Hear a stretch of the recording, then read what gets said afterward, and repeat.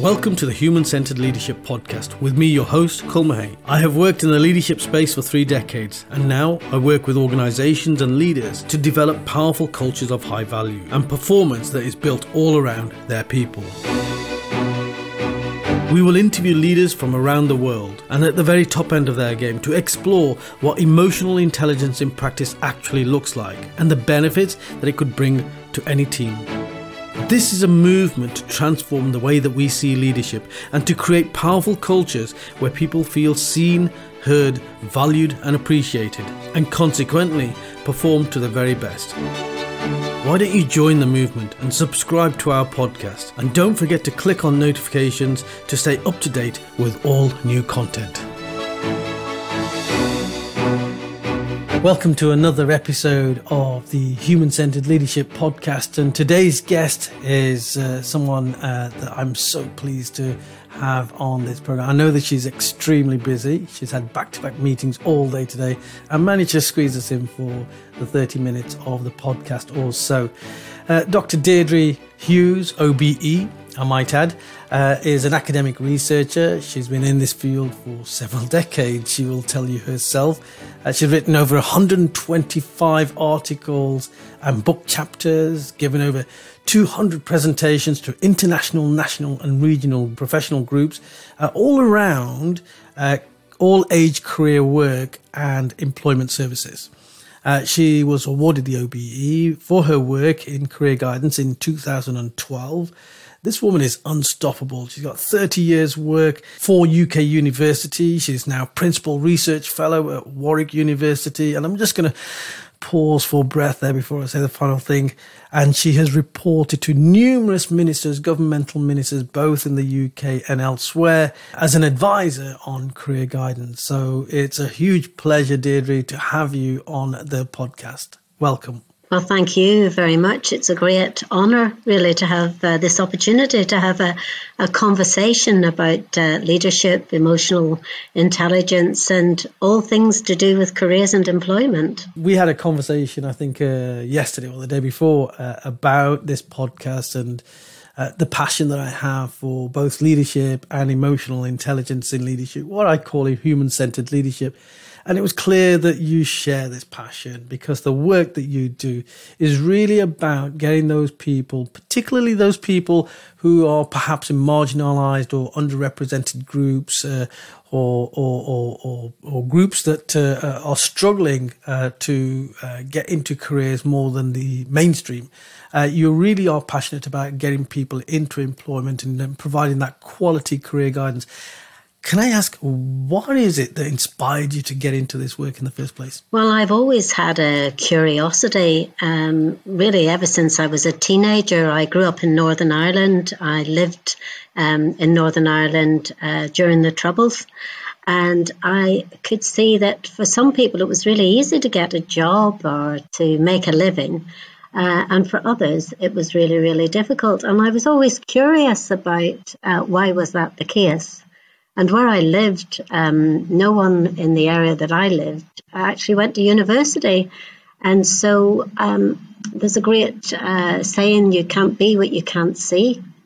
And so I just was curious about how come some people find it really easy to get a job and other people find it really, really difficult. And I felt that there has to be a safety net for the people that find it really difficult. And that's what I've dedicated my working life to. In essence, what you're trying to bring about is equality in the world of careers, that everybody gets an equal crack at the whip, so to speak, to live their dream life, to have that dream career. And I think that's incredible because, you know, my dream career from the age of 10, while ever my dad, as a typical Asian dad, had an image of success for his children as being doctors and dentists and lawyers, my singular career choice in mind was to be a police officer. And I'm glad that I followed that through and I had 32 wonderful years in the police service. But this is what you're trying to do. You're trying to get people to be able to, firstly, dream beyond the parameters that they've got and the parameters that they're born into, but also then to push for, to aspire towards becoming that. So what is it that you do? How do you help people in that regard? Well, I always think we have to start off with livelihoods. Not everyone understands, what is a career? Do you have a career? Do I have a career? What does it look like? So career is a sequence of life and work experiences over time, and everybody has that sequence of life and work experiences over time, whether it's paid work or voluntary work. And so what I'm interested in really is how do we support people from every community around having a good livelihood, having a good life. If you think of me as a triangle, in the middle of the triangle are young people and adults from all walks of life. And I'm interested in employment, I'm interested in unemployment, I'm interested in how can we use technology so that those people who want to help themselves and can do so, can do that, which leaves maybe more support then for those who need that extra support. So at the top of the triangle, I look at systems across the world for really good career support for young people and adults. I'm currently working in Northern Ireland with the Department for Economy, looking at what's the best timing and mode of delivery for career support for young people in schools and for adults in communities. I'm a researcher. I've always believed that it's important that we have a really strong evidence base that we can use to inform policy as well as practice and get investment in these services for young people and adults. I set up the International Centre for Guidance Studies in 2008 in Derby, and I was there for 10 years and delighted that it's actually grown from strength to strength.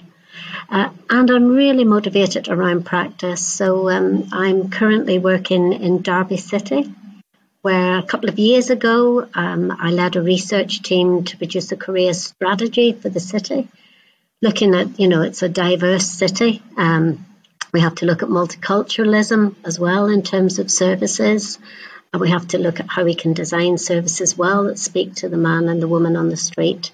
And over the last 2 years, I've been working with 33 primary schools in Derby City to really inspire children from a really early age to actually think about their horizons, broaden their horizons, tackle some of that gender stereotyping that goes on. We know that children by the age of 7 will have ruled out certain jobs, and to ensure that we've got more role models that can go into our education system and help to inspire young people, children, but also their parents and their teachers, because parents and teachers are the biggest influences of children and young people as they travel through the schooling system. Firstly, where do you find the time to do all of this? It's just incredible.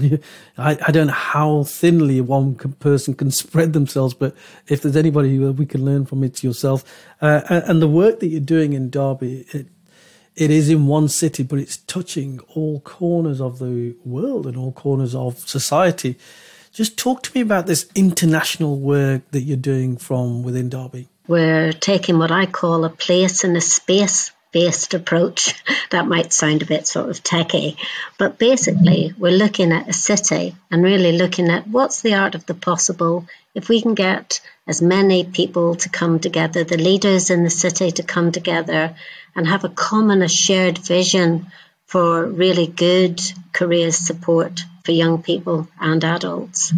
And in Derby, the leaders in Derby are to be congratulated, the university, the college, the city council, the teachers in the schools and the colleges, in that they have all come together with a shared vision, and that is to improve the life chances of young people and adults. And so we've had a 3-year program. We started off really looking at how can we raise those aspirations of the children in the city. And it's a model really where we have an organisation called Learn by Design and an organisation called Education Employers. And using the technology, we have a way of matching employers and volunteers to go into schools. And that can be people in Derby or the surrounding areas or further afield. And what we've also then got is we've got a real delivery model where activities are sort of delivered in the school, and they're linked to the skills that the children can acquire. because I really strongly believe that emotional intelligence is a set of skills that anyone can acquire. And what we're doing at Derby is we're, after each activity and before, we're reminding the children about the skills, the can-do, the problem-solving, the teamwork, the listening, really important, creativity, leadership. Do they see themselves as being good at actually taking the lead on some things? The stuff that you're talking about there, in terms of what we're trying to teach children, I'm a big proponent of children having the opportunity to learn more life skills in schools. I mean, our schools are so geared towards, and it's not the fault of the schools, it is the system that we have. It's so geared towards the accruement of technical skills and qualifications, which are all very important. But it doesn't seem to, our school system doesn't seem to, push forward these life skills and leadership skills as far as I'm concerned. So, I'm launching a program around a leadership qualification for 16 to 18-year-olds in schools and colleges.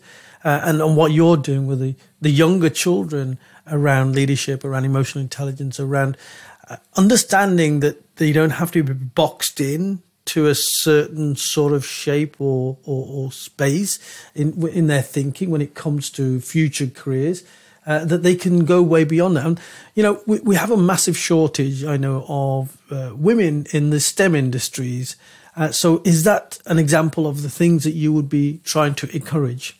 Yeah, absolutely. There's a lot of that gender stereotyping, but there's a lot of research as well about, working class males sort of being overlooked as well in terms of entry to professions. That again, it's that issue of if you don't get experience of and exposure to the world of work, those two things are really important, experience of and exposure to the world of work. Then actually it affects your confidence. It means you have to rely on your network. And when it comes to social capital, some people have got a lot more social capital and contacts, than others. So I think, what I'm talking about, whilst I say that we're working in the primary schools, actually what we've been doing is posing the question, why is it that in primary school, whenever you've got these skills, that actually they don't transfer into the secondary school system? And so we're looking at how actually information that the children and the skills that they've acquired can actually channel into our secondary schooling system. And there's lots of really exciting and good things happening. But I think what we need to see more of really is we need more employers to step up and give young people and adults a chance.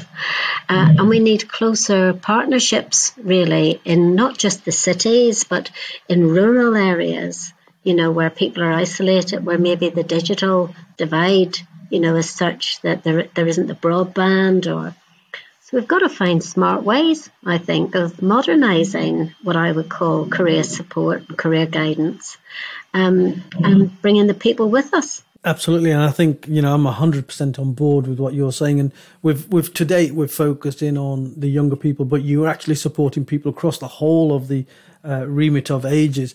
And I think one of the things that really strikes me is we live in an increasingly aging society, and we have people 40, 50 plus who are coming out of careers. For example, myself came out of the police service. I set up a business.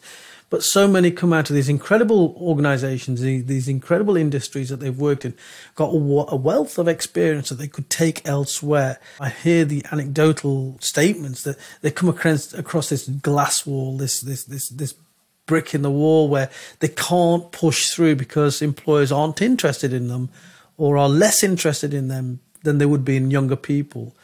What's happening there, and what do you think we can do about that, or what is happening in terms of moving that forward? I think that's such an important point. As someone who, I'm in my later stages of my career now, and I often think the magic question that we have to be able to answer, whether you're in your 20s, 30s, 40s, 50s, or indeed 60s, because many people have to continue working beyond 60 because of their pension and, again, their livelihoods.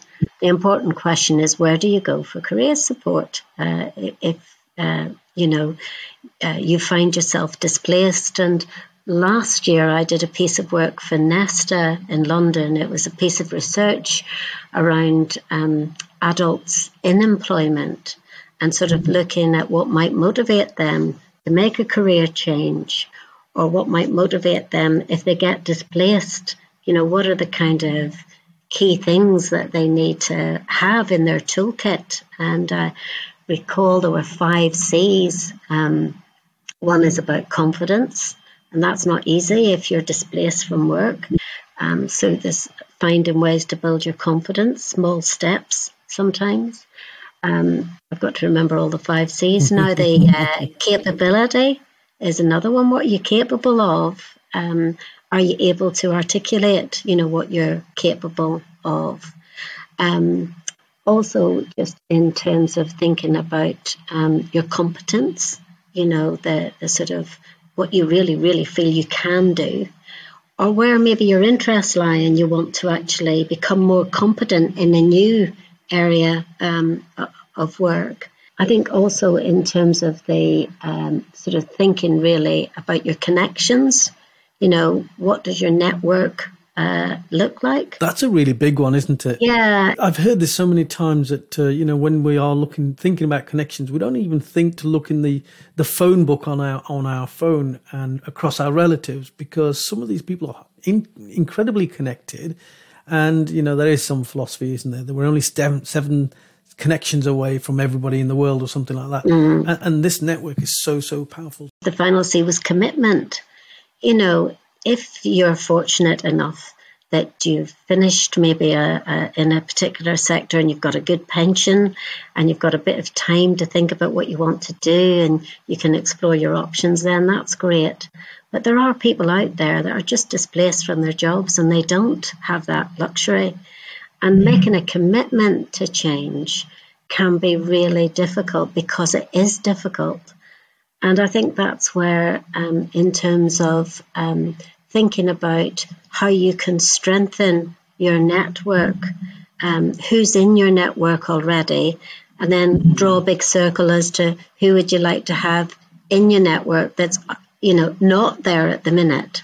And I'm a great believer in all of the work that I've done, that we have to be ambitious and sort of, dream high, but take small steps if it seems too overwhelming for you, because we're all very different, aren't we? Yes. And I'm very mindful that people who've done the same job for a long time, there's a national career service here in England that's all age, and you can go onto their website and there's a web chat and you can do some skills assessments too.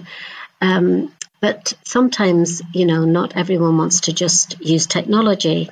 I've been involved in developing a chat bot called Cece. And the whole idea of the bot, which we're currently sort of rolling out, is that people should be able to do what I call a bit of career exploration on the settee while you're watching Netflix and maybe other things, just to take, if you like, that blockage that can be there sometimes where you think you can't do something because you've never done it before. So I think we can use technology to create safe spaces for people to do a bit of career exploration, get some connections, and then, most importantly, get that human conversation going around you and your talents and your skills and what you can do. That's fascinating. And what you're doing is you're using every available sort of piece of technology, but actually it's all driven towards, at the end of it all, having a human conversation, which is what it's all about, isn't it? So I think the chatbot sounds like a really exciting idea. If anybody were to want to find out more about the chatbot, where would they look? They can have a look on our website. It's www.careerchat.uk. So www.careerchat.uk. One final question. You're driving so much change, and you've been doing it for like over 3 decades, is it? Or is it 4 decades? I can't remember. Nearly 4. Time flies by us when you're enjoying yourself, doesn't it? But you're still as passionate now as you were when you started and embarked upon your journey. You're making incredible impact across so many sort of spectrums of society. You're talking to all sorts of individuals and organizations at all sorts of incredible levels, from government through to large organizations, and trying to get them on board and trying to move them in the same direction. In order for you to achieve that, and you're saying that, still some organizations need to get on board, some big employers need to get on board. All of this requires the building of relationships and trust in those relationships. So if you were to give some tips to anybody who is trying to achieve and build these kind of relationships, what would you say to anybody who thinks, do you know what? I want to build these strategic relationships and become as impactful as Deirdre is. What would be your top tips? Well, it's very generous of you to say that. I always think it just needs everybody to chip away at one little tiny piece that I'm doing. There'll be other people who'll be doing other things, and together those little interventions basically will eventually bring about the change that we all want. I think I've learned from my experience just a few things, and this is off the top of my head. So the first thing really is you've got to have a vision. You've got to be passionate about what the vision is. What will success look like? You've got to be able to say, this is what success will look like, and ask other people what success will look like. It's a great conversation starter. I think the second thing that you have to do as well is you have to have an evidence base behind you.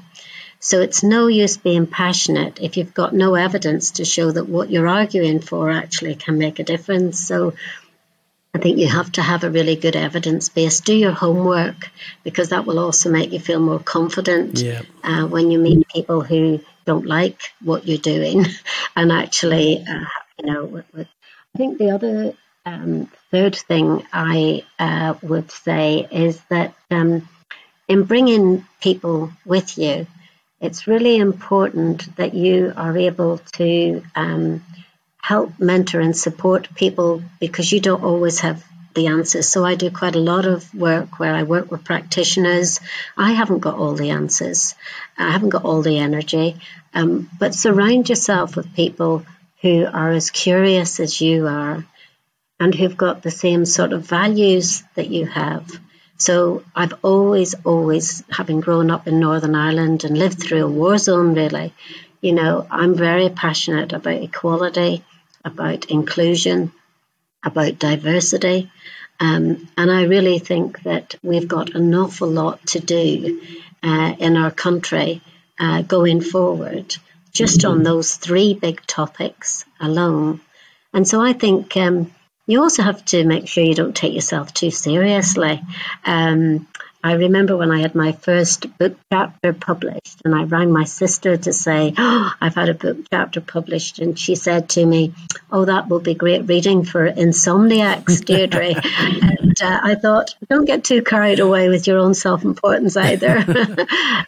So that's a good one also to have a think about. Be passionate, but don't be so passionate that you alienate yourself from others because they think it's about you and your ego. Absolutely. For me, it's always been about the cause. The cause is how can we get the safety net in place so that we can help as many people who've got great skills, great talents that are maybe hidden. How can we provide a safety net to help unearth those hidden talents and make the most of them for our economy, for our society, and for our families and our communities? Because at the end of the day, it's all about livelihood and having a good life. Absolutely is. And you know what, Deirdre, you're not going to necessarily say this, but I will. We need people like you in society who are driving and, chipping away, as you say, at these huge agendas, very little spoken about, but widely accepted. We know that there's a massive disparity when it comes to gender around certain areas of employment. We know that exists when when we're talking about multiculturalism. We know it exists when it comes to age. There's huge disparities across the world of employment and careers. And, I'm so grateful that we have people like you. You have your passion and you're chipping away at your passion. I have my passion and we're chipping away at my passion. And I think we just need a lot more passionate people chipping away to make society that bit better. Deirdre, I've really enjoyed talking to you. Thank you so much once again for being on the podcast. And I look forward to meeting you in person at some point in time. Well, thank you very much, Cole. And if I just say, I was a principal research fellow at the University of Warwick. I'm no longer a principal research fellow there, but I have got good ties both at the International Centre for Guidance Studies at Derby and at Warwick as well. So thank you very much for the invitation, and the best of luck with your really important work as well. Thank you so much. It's been wonderful talking to you. Thanks for listening. I hope you enjoyed this podcast. Please do subscribe and click on notifications for new content. And of course, connect with me on LinkedIn. Take care. Have a great day.